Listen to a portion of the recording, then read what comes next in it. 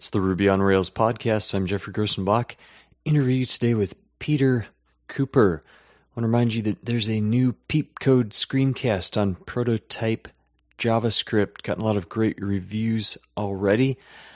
I will be at RailsConf in Portland, May 17 to 20, and also Ruby on Rails Amsterdam, Netherlands, June 7th, and Ostrava on Rails Czech Republic, June 22 and 23.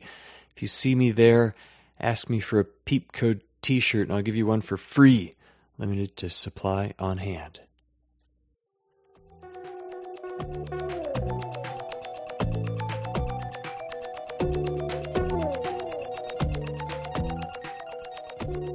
So it's the Ruby on Rails podcast. I'm Jeffrey Grossenbach, talking with someone that many of you already know, Peter Cooper. Started Feed Digest, also Big Bold Cold Snippets, and Ruby Inside blog, among other things. Talking to us from Louth, the UK. Did I say that right? Yeah, you did a good job. There are like 20 Peter Coopers in Skype in the UK, but I was able to find you. You're the only one in Louth. Yeah, that sounds about right. I've sort of made a little bit of a habit of sort of getting in touch with each of them, although they seem to get in touch with me first. So most of us know each other. Well, not all of them, but yeah, quite a few. I knew a guy, at least in the US, James Smith is a common name, and there's like a whole convention of people named James Smith. Yeah, there was a guy trying to get all of the 4,000 Peters to meet up in London as well, but I don't think it ever happened. Well, most people know you from reading your blog, Ruby Inside, and if they were to ask who's the most famous Peter Cooper, they would mention you. Why did you start that? It's been quite popular. A lot of people visit it daily.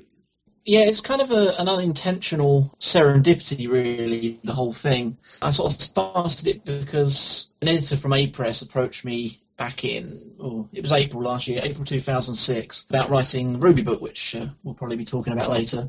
But they approached me about that, so I started to work on that, and I thought, well, a good way of promoting the book will be with a blog. If I get a number of subscribers, then hopefully I can count on a number of those buying the book, and it will do well. So I sort of began Ruby Inside with that in mind. I was going to link to stuff that news about Rails, basically, not news about Rails, news about Ruby and Rails. And sort of hope that a lot of newcomers to the language would approach it, because there were a few blogs around like Red Handed and the O'Reilly Ruby blog, but I wanted something that was perhaps more, less kitsch and kind of just very matter of fact. I mean, some might call it boring, but just news basically. So, but then it ended up that all of the people that do Ruby and Rails already, who perhaps don't even need to read the book, ended up subscribing to it, and it's just progressed in the last year to where we are today. That's fascinating. So you started the blog hoping that it would become popular so that you could then use it to promote the book. That's quite a lot of thinking ahead. Yeah, I mean, sort of when I started the book, I could see the future, and I kind of mused about the future a bit, and I thought, well, what's going to happen when I release this book and no one buys it? I was, kind of thinking from the start, how am I going to sell this book? And it sort of seemed a natural way. You don't write a lot of original articles on there. Usually it's a link and a photo of some other interesting article that's been done. I think that's a great idea because some other people sprinkle links in, and definitely we have a lot of Tumblr, but nobody else was really doing that kind of thing specifically. Yeah, I mean, it almost is like a Tumblr in some ways. It doesn't have the Tumblr format as such, but a lot of it is, as you say, just a picture and some text. When you've got pictures on a blog, and I mean, the reason I have the pictures on most of the posts is because I sort of saw a few blogs that were like that in totally different areas sort of before I got going, and I thought, when you see these pictures, you don't look at it because of the pictures, but they just keep you flowing through. There's something interesting to see, and I think, we are visual animals at the end of the day. So I sort of picked that up, and it seems to have worked. I think that's a great idea. Whenever I write a blog article, I try to throw some kind of screenshot or picture in there, especially if you're reading through some of these aggregators, text, headline, text. Oh, there's a picture. I'll click on it. Yeah. Actually, none of the pictures on Ruby Inside are clickable, actually. That's something I should think about for the future. I think you should. Anytime I've done any kind of usability testing, it's like one of the first thing people just try to click on a big picture. Yeah, perhaps I'll do that from now on. Even though you've gotten a number of viewers, you don't have any Google ads. You haven't even tried to sell any kind of ads on there. almost like a public service, or as you said, advertising your own book eventually when it came out. Now that the book is out, do you have any plans to try to capitalize on that, or are you going to keep it ad-free? Well, I mean, one of the problems, especially in the Ruby area, and a lot of people think this is a good thing, that there's no specific vendor that's, got a large interest in this area. They haven't got, $1,000 toolkit to sell. Or, there's no Sun or Microsoft kind of directly in this area, even though they are kind of helping on the sidelines. It kind of limits the commercial, sort of interest in advertising. I mean, there are a few bits and pieces. There's like Rails hosting companies, small things like that, but there's no one that's going to spend, whatever, $20 CPM or whatever, as is, common in sort of, with Java sites and so on. So I kind of see it at this point as being sort of my contribution back to the community, because I don't release an awful amount of code. I tend to keep my code quite proprietary. So I sort of see that as my contribution back, even if I'm not sort of doing much open source stuff. I appreciate, too, the frequency of posts. You're not posting there. Well, it's rarely even more than once a day. It's manageable. A lot of these other Tumblr blogs are great, but when you just have that much information, it's almost overkill. Yeah, I mean, that's been something I've sort of kept a lid on. I mean, sometimes it can slack for a couple of days, but then a lot of news will come in, or there'll be a lot of things to announce, and then I'll use sort of the WordPress feature where you can post into the future to appear, the next day or the day after. The reason for that is because I've read blogs where someone just wants to post every 10 minutes, and, you end up subscribing from it because it's just a nightmare. So I've always sort of been careful to spread them out. Well, Ruby Inside hasn't been your only success. You recently sold the Big Bold Snippets site that you wrote with code snippets. Tell us about that. You started that almost just as a project to learn Rails, right? Yeah, I mean, I sort of began playing with Rails in November 2004. I did, some tiny amounts of stuff with it, but I sort of had other work going on, so I sort of didn't jump into it full time. So in March 2005, I kind of had this need. I had all these different, snippets of code that I wanted to access, and I was in love with Delicious at the time. In fact, still am. And I wanted something similar where I could, instead of putting links in, I would put actual code in, and then I could tag the code with, various tags like Perl or C or, RSS and so on, and then pull it out at whim. And it was actually Sam Stevenson who he created a system that was similar. It wasn't for code, as far as I recall, and I can't remember the name of it, but he never released the code, but it was a very simple content tagging system. And I saw that and I thought, yeah, that's actually kind of cool. I mean, it doesn't sort of do the stuff that I want it to do, but, I could sort of develop something that uses the same kind of concept, which I did. It was basically a 24-hour project, really. It was one of these, I'm tanked up on Red Bull and I'm going to stay up all night long and get this done kind of thing. So that's where the first sort of iteration of snippets came from. And it was literally just for me to start with. The growth was very, very, very shallow curve, basically. But then it just did build up over time. It's one of these viral things. And especially once I added holding my fingers up to do quotes now, but a Web 2 design onto it, it really started to ramp up quick. Yeah, early on, I mean, I remember that was one of the first resources when I was learning Rails. I would just search for things in Google, and inevitably Big Bold Snippets would show up in a couple of the results, and so I ended up seeing a few things there and contributing. But at the first, I think it was just black and blue, and then you added some pastel colors afterwards. Yeah, I mean, actually, the way you found it via Google would have been the way that, almost everyone found it, except in the latter days when I started linking to actual posts from Ruby Inside, places like that, because just for some reason it just did really well on Google. I mean, the page rank wasn't even that great, but Google just seemed to kind of respect that whole tagged hierarchy, and there was obviously sort of a pattern of links in there that made it sort of catch on quick. So literally, at the end, sort of when I sold it, there were tens of thousands of people each day just coming in, searching for completely random things. I mean, there were some great things in there. JavaScript trim and, in any of these kind of searches, it would come up. I found it even searching for like specific error messages. Sometimes when I have a problem, I'll search for that exact error message, and usually a variety of sites come up. That would almost be another, maybe that'll be your next idea. I'll just throw that up for free is, specific error messages, nil error on line this. And sometimes that actually shows up often enough that it's useful when somebody has a solution. Yeah, I think a lot of people do that, actually. I've definitely done that on my personal blog where, I've had an error message installing some gem or some library or whatever, and I've sort of copy and pasted the error message in and then, actually sort of presented a solution if I have one. So, yeah, people come through that way as well. Now, you ended up selling that. Somebody else approached you and you shopped it around a bit. How did that happen? I have a friend who sort of owns a web hosting company, and he was interested. He's always been interested in it, sort of asking me about my projects and so on. Eventually got to a point and he's sort of saying, are you interested in selling it?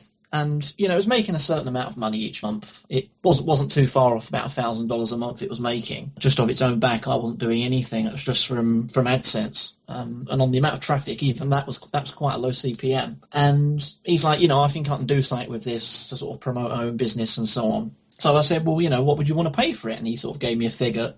And I said, yeah, that's a pretty good offer, actually. But I sort of went away and, people have told me over the years, never settle for the first offer, always sort of see if you can find anything better. So I got in touch with a few people who I thought might be interested, sort of thinking, nothing's going to happen. And then Rick Ross from D-Zone, as I like to call it, the dig for developers, which has become a lot more popular with Ruby developers lately. He sort of says, I'll offer you X for it. As long as we just sort of do the deal now, it's done immediately. And literally, within a week, the whole thing was done and cleared up. It just went great from start to end, and, they're enjoying the traffic off the back of it. And because of the advertisers they got, they can monetize it a lot better than I could. So everyone wins as far as I see it. That's great. So you were you were getting a little income from it anyway, but it was almost an incubator, and then somebody else can put the marketing or tie it into the rest of their site. Yeah, I just didn't have the network, or sort of the advertising sort of sales team, as it were, to handle that, but he has, and now he's got the traffic for it. Now, another one of your businesses, there are many, is Feed Digest. Started out as RSS Digest, and I think I saw it one time. You're getting a couple of million hits to that per month? Quite a few people are using that. Yeah, the whole thing kicked off in sort of mid-2004, where I wanted to take my Delicious, and everything seems to relate to Delicious in some way with me for some reason, but I wanted to take my Delicious links and put them in a little section at the top of my blog so other people could see what I was bookmarking. It all started from there because, Delicious lets you output stuff as RSS, so processing RSS, works great. But then as it went over time, I used it, and then I thought, well, let's let other people use it. It grew. It was only doing sort of 100,000 requests a month, sort of in the first couple of months. I had to keep building it to be 10 times better than it was. So sort of after that, I thought, well, hang on, I better build a new version that can do 1 million hits a month, and then 10 million, and so on and so forth. And the system that's in place now can handle, 1 billion per month. It's already about 250 million a month digests that are actually being served. So, it's only at a quarter of capacity, and luckily it's at a point where there's almost like a shared nothing kind of architecture to it now. So I could take that 1 billion requests that it can do and then buy more servers and just literally, spread out the load now. So I'm not too worried about the traffic now because, if it gets any more than beyond 1 billion requests, then hopefully I'll have more business-oriented things on my mind. And the majority of those aren't even web requests. They're just requests for the actual feed as a JavaScript snippet or actual XML or whatever. That's right. Yeah, that's why the requests are so high, because we have sort of several big clients that use this on their site, like the Denver Post, for example. I think they're sort of the third or fourth largest newspaper in the US, independent newspaper at least. So as you can imagine, their site gets several million requests a month at least, straight out the barrel. So yeah, it's not like we're serving up 250 million page views, because if we did, then I would certainly be a lot wealthier than I am now. Now, there's a free version of that. You can aggregate a feed with a half dozen different sites or something like that. And then there's a paid version. You're still going to have to ramp that quite a bit for that to be profitable, or is it supporting itself? Oh, no, it's definitely supporting itself. It's just that sort of beyond me, it can't support many other people. It's at that kind of level where it needs to focus more on getting the bigger clients who have specialist needs and are willing to pay a lot more money, rather than focusing on 10,000 or 20,000 sort of smaller customers who only just pay enough to keep the thing going. So that's sort of where things are going now, even to the point of open sourcing a sort of a lighter version of it that other people can then take and run themselves. The typical sort of open source model of where if you have a company that wants to do something complex, we already have a few customers like that, where they can then pay us, a lot more money, and we focus on that kind of area rather than, the mass market stuff, which it works, but you have to, be really on the ball with it. Whereas if you've got a few larger enterprise clients, it's a lot easier to manage. Now, of course, when anyone thinks of feeds, a lot of people are going to think of FeedBurner. Is it surprising to you that a company like that hasn't tried to do the same thing, or is it just that there's room for many competitors in the same area? I mean, there are a few competitors. I mean, one of the first ones that was actually, it was just sort of coming into fruition as RSS Digest was beginning, was called FeedRoll. But they kind of charged a lot of money. They had sort of bits of downtime here and there, and I mean, quite a few people did migrate from them to us. So there are a few competitors, but Feed Digest has definitely become the biggest because of it had free accounts, and the pricing structure was it's good value for money and so on. But companies like FeedBurner, they really are in a completely different sort of league. FeedBurner's kind of free service that they offer really is, as far as I'm concerned, it's literally just for mind share and goodwill. They make a lot of money off of their enterprise stuff, which they keep quite well hidden down the back of their site. You have to sort of click around and sort of find out what their enterprise services are. But they, I've had friends in companies that I know have gone to them for quotes for services, and the prices are kind of astronomical. I don't think they're going to worry too much about sort of competing for the small fry where we are at the moment. But again, FeedBurner is an influence in this area, and that's kind of what's influencing my sort of thinking for the future about moving on to more of an enterprise level. Now, for a couple of months, I've been thinking, wow, it'd be great if there's some service where you could actually plug your own ad into your RSS feed, or I suppose sell other ads, make it either a WordPress plugin or a Mephisto plugin, or even pipe it through a completely separate service. And I just looked recently, and FeedBurner is eventually going to offer something like that. Do you have any plans for that with Feed Digest, or is it going to stay funded by the people who are using it rather than advertising? I considered advertising, but again, it takes quite a few, you need quite a few people sort of on staff to handle all that kind of stuff. And again, you also need the contacts. There's a lot of networking to do. So it's definitely not a technological problem. It's, it's very much a sort of a cultural person problem when you get to selling advertising. And especially, people are going to complain if we kind of force that on free users without sort of going through a process or even sort of launching a new brand to do that. But I mean, what you actually said about putting ads in your feed, obviously, FeedBurner do have the feed, the ads that they can put in. But if you wanted to put your own ads in, I think the company TextLink Ads, who you might be familiar with, they offer a WordPress plugin, you can use, and then they'll sell adverts for you, but you can also put your own adverts into your own feed. You can actually even turn it off so they can't sell and you do your own. So it might be worth looking at them. Okay, so somebody's thought of that already. Yeah. Well, technically, I'm sure a lot of people listening to this have been frothing at the mouth when they heard that you're doing 2 billion requests per month. Do you have any kind of tips? Are you using Rails for part of that? Are you using file-based caching? What kind of things did you have to do to make that work? All right, just to correct, it's 250 million. Okay. So a little bit smaller, but capable. Yeah. I mean, actually, one of sort of the sad things that I should admit is that because of the age of RSS Digest and Feed Digest, most of the back-end technology is in Perl, which I know you'll sympathise with. What's been happening sort of over the course of that time is that stuff has been migrating to Ruby. And I mean, the front end has always been Ruby on Rails because everything goes through a database, so Rails is the perfect thing for the front end. The back end that actually serves the digest and does, the millions of requests per month still runs on Perl. But in the last couple of months, I've actually moved the entire sort of feed crawling system, the system that reads in the feeds and then puts the sort of data into the database. That has moved entirely over to Ruby now. The funny thing about that is actually the Ruby feed crawler is about 20 times faster than the Perl one. And a lot of people, they'll be kind of scratching your head thinking about how that happened. And I don't know whether it's because I'm a good Ruby developer or just a very bad Perl developer. I think actually it has a lot to do with how the XML is being passed, sort of going into Ruby geekery here. I mean, the Perl system worked with an expat library, which actually should be fast, but the way I was processing it, it wasn't. But now the Ruby parser uses Why the Lucky Stiff's HProcot however you pronounce it. I think I always call it Apricot. It uses that mainly because a lot of feeds out there are invalid, bad XML, this, that, and the other. And using the XPath library just becomes a nightmare when you're dealing with invalid XML. It will complain all the time and so on. Whereas if using Apricot, which isn't really meant for parsing XML, but it will deal with the structure, you can sort of parse in an extremely liberal way. Hats off to Why the Lucky Stiff for that one. It's sort of improved the passing speed no end.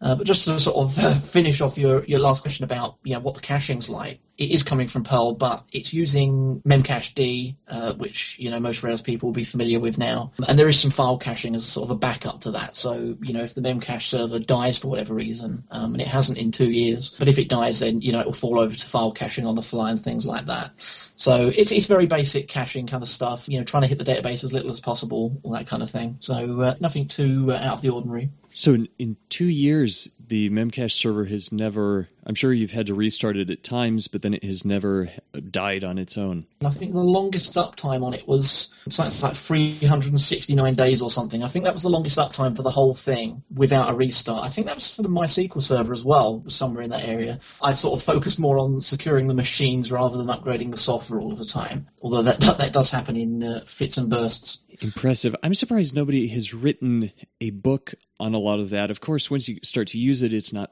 that difficult, but, Memcached, MogulFS, some of those other things that they developed at LiveJournal, there aren't many books out there telling you how to use that. No, that's true, actually. And even the documentation, the documentation is very basic. I think Brad Fitzpatrick is a little bit like me. If he develops something, he either develops it for his own use or he kind of, there's not too much documentation there. It's kind of, you've got to figure out a little bit for yourself. So no, there's not any books on that. And I mean, even the whole deployment situation, knowing how to, hook things up like Mongrel and, Rails and Memcache and sort of administering a Unix server of some description. You sort of have to pick bits and pieces up from all over the place, or, sort of blog articles have been an excellent source for that.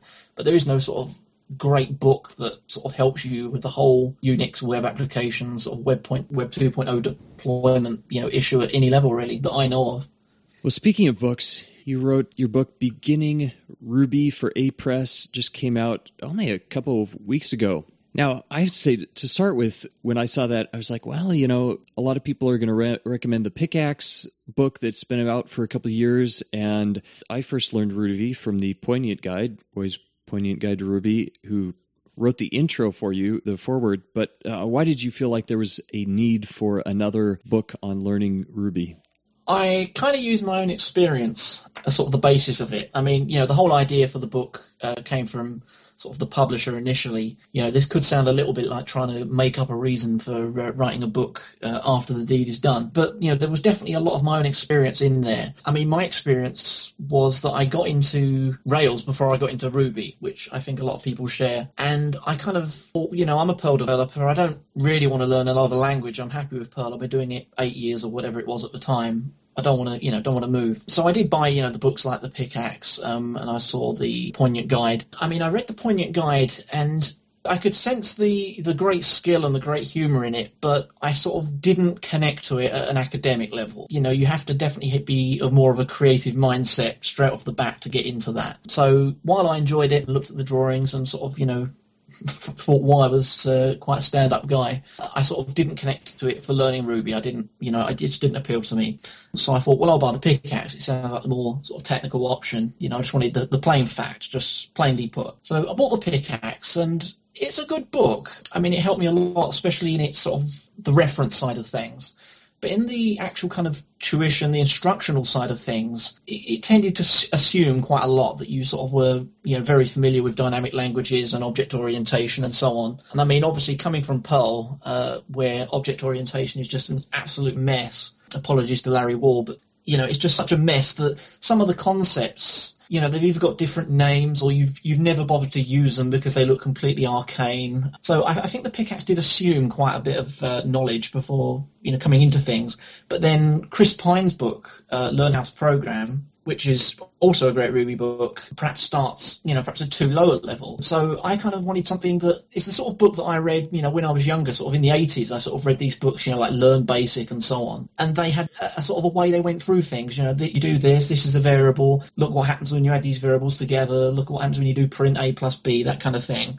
I sort of wanted to take that approach and sort of perhaps take the 80s programming book sort of standard and bring it, to sort of the Ruby side of things. So I kind of hope that's where it struck, and sort of hope that it will become a book that someone who is perhaps, say, a C developer, or, someone who's perhaps been playing with Excel macros or something, they have a kind of an idea of what programming is. They can install programs and, they're happy with using the command line perhaps, but they don't know how to actually develop programs with Ruby, then it's for those guys. Well, I was impressed. I thought you did a good job. And even though it goes through a lot of detail, it's still possible to read it quickly. I mean, there's a lot of content, 600 pages or so, but I sat through last couple nights and, read through 100 pages or something like that. Definitely covers at a nice pace for someone who's trying to get up to speed with Ruby, but already knows a little bit of programming.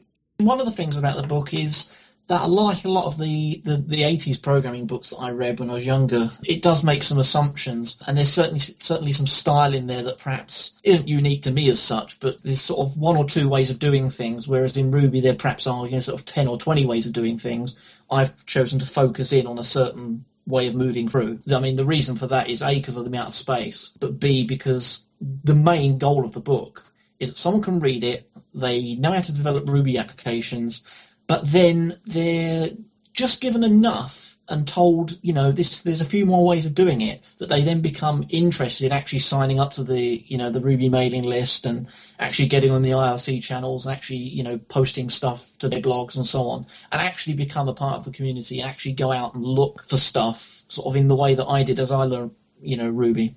Well, to me, the real accomplishment of that book was getting Why the Lucky Stiff to do an illustrated introduction, 3 or 4 pages. How in the world did you arrange that? Yeah, I mean, that's been kind of interesting. I mean, he's an interesting guy to get hold of. Sometimes you don't hear back from him, and sometimes you hear back from him straight away. So definitely an interesting guy. And I mean, and definitely all the people at Apress as well totally appreciate the job he's done. I mean, it's just come out great. And I mean, the first time I read it, I was laughing already. It just looked so good. And I sort of really like the spin he's put on it about, the stuff about chopping up animals and putting them back together. It's only Y that could look at it that way. And I mean, literally, he was my first choice for, the person to do the forward. I mean, people will think, yeah, let's get Mats to do it or whatever. No disrespect to Mats, but sort of I wanted something that perhaps sort of softened the blow for the start of the book, so that it was something a little bit kind of jovial that people could look at before sort of diving into some more serious stuff.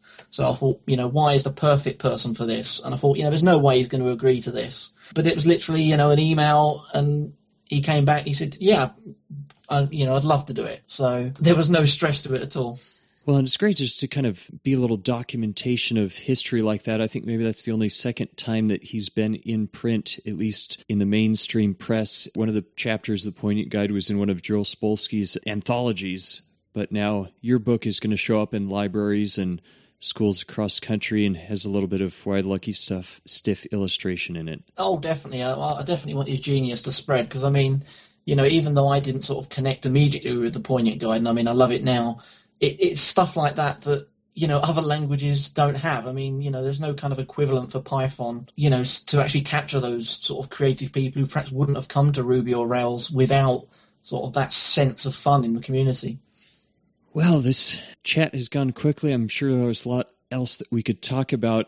Thanks to your publisher, I'm going to run a little contest for somebody who wants to win a copy of Peter's book, Beginning Ruby. I won't go give too many details, but the trick is going to be if you can come up with a Google search that returns the text of the book Oliver Twist as the first result, but you cannot use the words Oliver, Charles, or Dickens. So if you can figure that out, send that to boss@topfunky.com with Peter Cooper in the subject, and first 3 people, Apress will be sending you a copy of Peter's book. For the rest of you, you can go to your favorite online store or bookstore and get a copy. Well, thanks, Peter. Are we going to see you at any events coming up, or are you going to be hanging out in Louth? Will we have to go there to see you? Yeah, I mean, people are always welcome here, but yeah, I mean, I haven't got many events coming up, but there are some very interesting sort of news announcements that people should look out for on Ruby Inside in the next few weeks. You want to give us any hints, or we'll just have to stay tuned? No, afraid not. You'll have to stay tuned. No hints. Well, thanks a lot. It's been great to chat with you, and we'll keep up with you at rubyinside.com and petercooper.co.uk.